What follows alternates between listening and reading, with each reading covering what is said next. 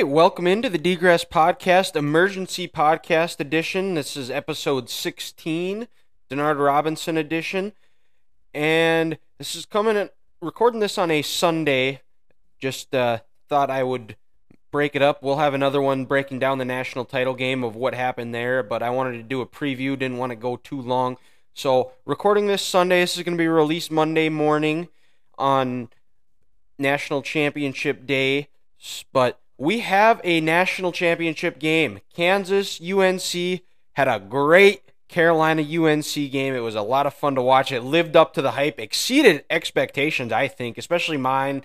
You know, anytime those two are going to get together, it's going to be a tremendous game, as it was going to be a knockdown, drag-out, brawl, which it did, and it just kept going and going. It was an incredible game. I was happy with the result, as Carolina was able to come out with a win, 81-77. And Kansas, on the other side of the bracket, was able to come out with a win, 81-65. And now we have a Roy Williams Royale of his two former teams he coached throughout the years in his storied coaching career. And we'll start first game of the day, Villanova, Kansas. Like I said, Kansas won 81-65, and Kansas got out to a hot start. Abachi hit what started out 4 of 4 from threes. They really picked up where they left off against Miami in the second half. And Villanova early, you could tell they were missing Justin Moore. Their offense just did not seem to flow. They passed the ball and it just stuck. They just had no movement, and it took them a while to get going offensively. Once they started going, driving, penetrating into the middle, getting Dixon some post touches, they were able to get Kansas on their heels. Villanova, like they have all tournament, just seemed to, they didn't panic. They got down early. They got down by 19, and then McCormick got his second foul with about right at the under 8 TV timeout. It was at that point it was 36-19 Kansas, and like I said earlier, they were able to, especially after he went out, Villanova was able to go get those post touches, get inside, really able to kick it out, open up some shots for Villanova, and they were able to get it to they were able to close it on a 10-0 run with make it 29-38 with about a minute and a half left, and then with McCormick going out too, Villanova was able to get some offensive rebounds. They had 9 in the first half, and able to allow them to get back into it. And like I said, it was a 10-0 run, but it ended on a 10-2 run. It was 40-29 Kansas at halftime. And then I think at the end of the day, Villanova just didn't have enough scoring. They just didn't have enough guys to match Kansas. Villanova was able to get it to 6, and Kansas just kind of Villanova them. Anytime Villanova would make it close, like I said, they get it to 6. Kansas would just hit some big shots. Abachi was 6 of 7 from the field. He hit a couple of free throws to end with 21 points, 6 of 7 from 3. I think those were, outside of those 3 free throws, those were the only shots he took were 3-pointers. He hit them. He was hot. He's a senior, wants to go out the right way. And Villanova, like I said, they just didn't panic. They were able to, but in the end, they just didn't have enough firepower offensively, just not enough.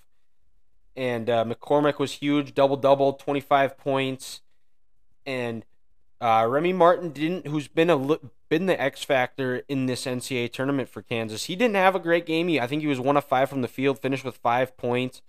But in the end, Kansas did enough to win. Bill Self goes back to a scene of the crime. The last time they played there was playing for a national title in the Superdome, where they lost to a really good Kentucky team back in 2012, which was already 10 years ago, which is crazy to believe.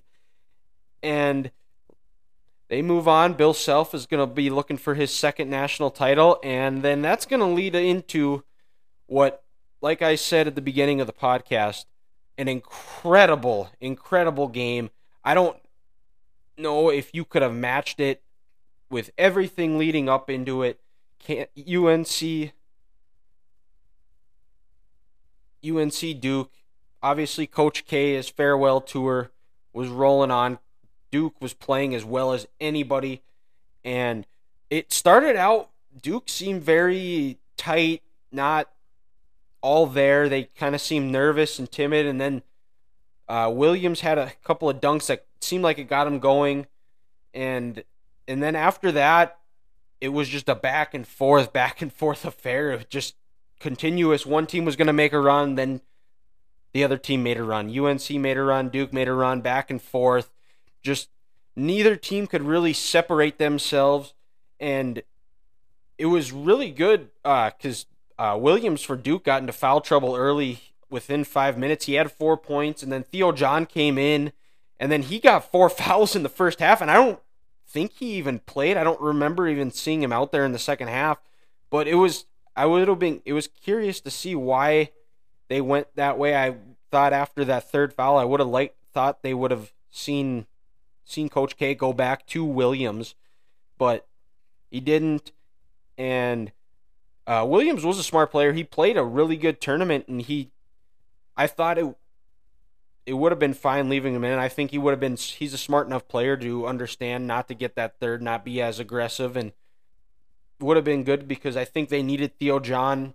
Not offensively, he's not much there on offense, but he's just an absolute monster on the defensive end, rebounding, and did a good job on Bacot when he was in, but those fouls ended up biting him and wasn't able to play in the second half at all. And both teams started out cold too from three. I think Carolina started out 3 of 12 and Duke started out 1 of 10, and Carolina still just didn't, or Duke, just did not have a whole lot going. They were able to get inside, and Panchero, who I think had like the quietest 20 and 10 out of anybody, felt like he played good, but he didn't have those fireworks spark plays that you would expect from a guy like him.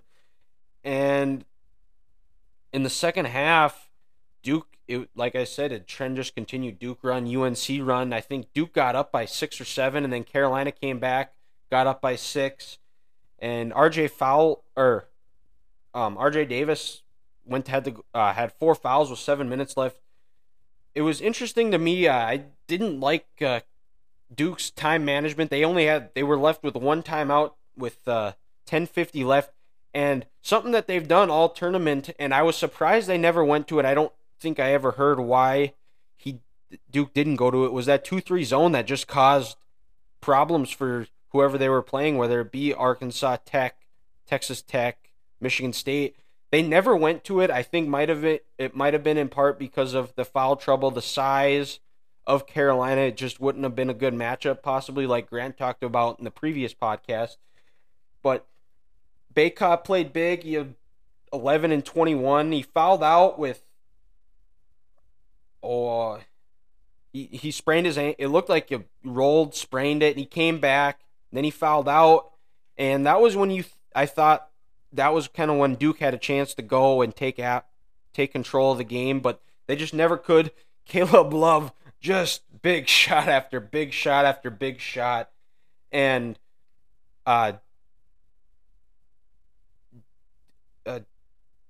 Carolina, they didn't sub until Bacot got hurt, and Puff Johnson came off the bench. He was their first sub with 4:36 left in the game. He had 2 big free throws that tied it at 65, and he came in after he provided good minutes off the bench, good energy, did his job, got some rebounds, got bodies on Duke, didn't allow Duke to get those offensive rebounds. And with about 2:30 left, there was a sequence where Bacot was just gone, or just went out. I think he fouled out. Or no, he didn't. It was like less than a minute left where Bacot fouled out, but I think it might have been a stretch where he was getting his ankle stretched out and retaped or whatever he was doing. It was that time he was off the court, and there was a back and forth. It was ball in the air, just rebound. Nobody seemed to want to be able to secure the rebound, and it went right to Roach, shot clock running down, and he got a pretty good look, I thought, and it felt like a shot that Duke has made all tournament. And It went out. Carolina was able to get a rebound, and it just kind of went back and forth from there. And then Caleb Love with the shot to end Duke's season, Coach K's career. Big shot off a nice screen. Had a little bit of breathing room. Hit it with 24 seconds left. And then Williams missed 2 free throws. And I can't remember the other guy that missed 2 free throws. But in the end, Duke just wasn't able to make shots. And they missed some free throws that would have kept it closer. And difference in the game, Carolina hit the shots. Duke didn't. I thought R.J. Davis and Love did a good job of keeping Roach in check. He didn't have the games that he had where he was a Roach. Carolina was able to squash him, and sets up the title game. Carolina Duke. Obviously, I got to talk a little bit about Coach Gay. It was his final game.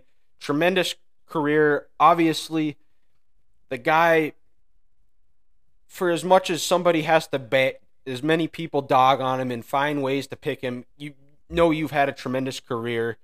He's going to finish with over 100 wins. He's going to go down as one of the greatest coaches ever, probably the greatest. And it's a tremendous career. You wish him a happy retirement, and see he's not going to be leaving the Duke program. I think he'll still be around. Duke got the #1 recruiting class coming in for John Shire. He didn't leave the cupboard bare. I believe Roach will probably be back. And with that, you know they're going to be in the mix. And that the tradition and the program that he's set for that program is going to be, you can't put it into words what the job he's done. And like I said, I wish him a happy retirement. I'm glad he didn't go out. He didn't get the fairy tale storybook ending. But yeah, tremendous career. And that's going to set up a national title game Monday. Game's set to start tip-off at about 7:20 Mountain Time.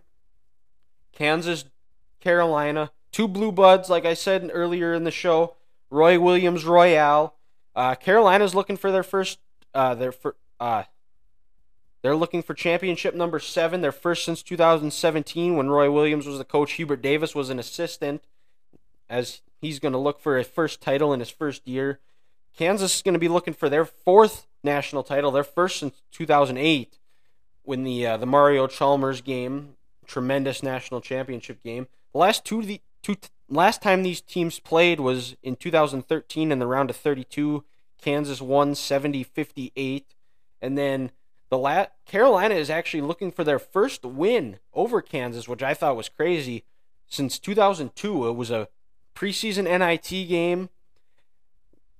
Kansas was actually ranked number 2. Roy Williams was the coach of the Jayhawks, and Kansas was the number 2 Jayhawks were upset by Carolina 67-56 at Madison Square Garden. So Carolina's looking for their first win over Kansas since 2002, which is 20 years ago. Oh, wow.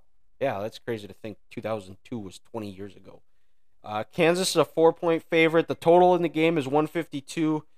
I think it's going to be key for UNC to try not to have an emotional letdown. Obviously, that game, so much going into it, so much hype, lived up to it. It's going to be, if they got to come out, and I think if they're able to hit some shots early, get that confidence going, find a way to get some stops, I think Carolina's got to be able to settle in. Kansas, I think if they want to win, they just have to jump on them early. And the biggest matchup for me is going to be Bacot McCormick in the post.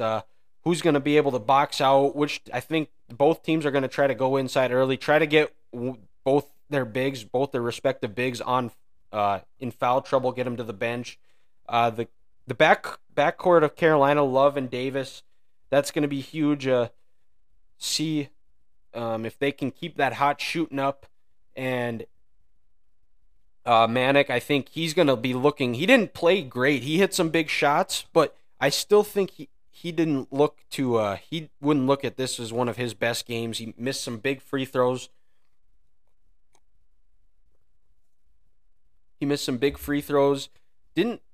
Got off to a poor shooting start, but once he saw that first one go in, he hit a big one in the corner with his heels up. And if he drops his heels, that's going to be, he would have been out of bounds, but it was a great shot clock running down.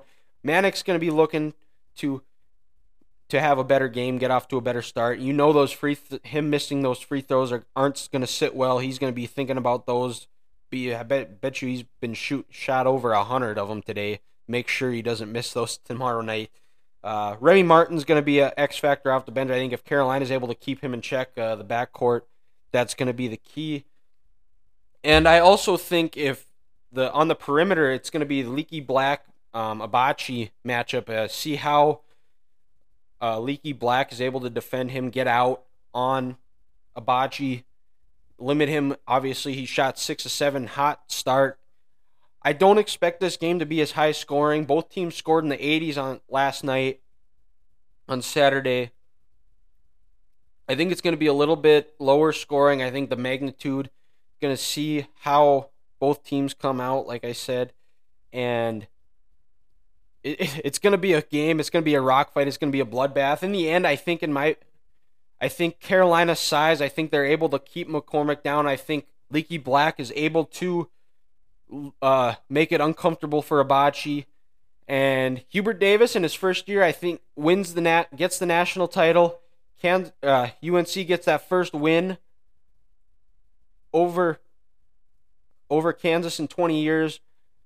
Hubert Davis and company, they cut down the nets. Roy Williams gets to celebrate.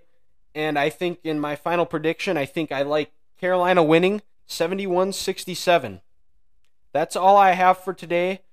Stay tuned for next week, later in the week when we have another episode recapping it all. It's going to be an exciting podcast. Excited to talk with you again. Make sure you're following me on Twitter and Instagram at TheDegress, my TikTok page as well. I'll be posting my bets, predictions there, and other content at TheDegress, that is. And we will talk to you next time. Gress out.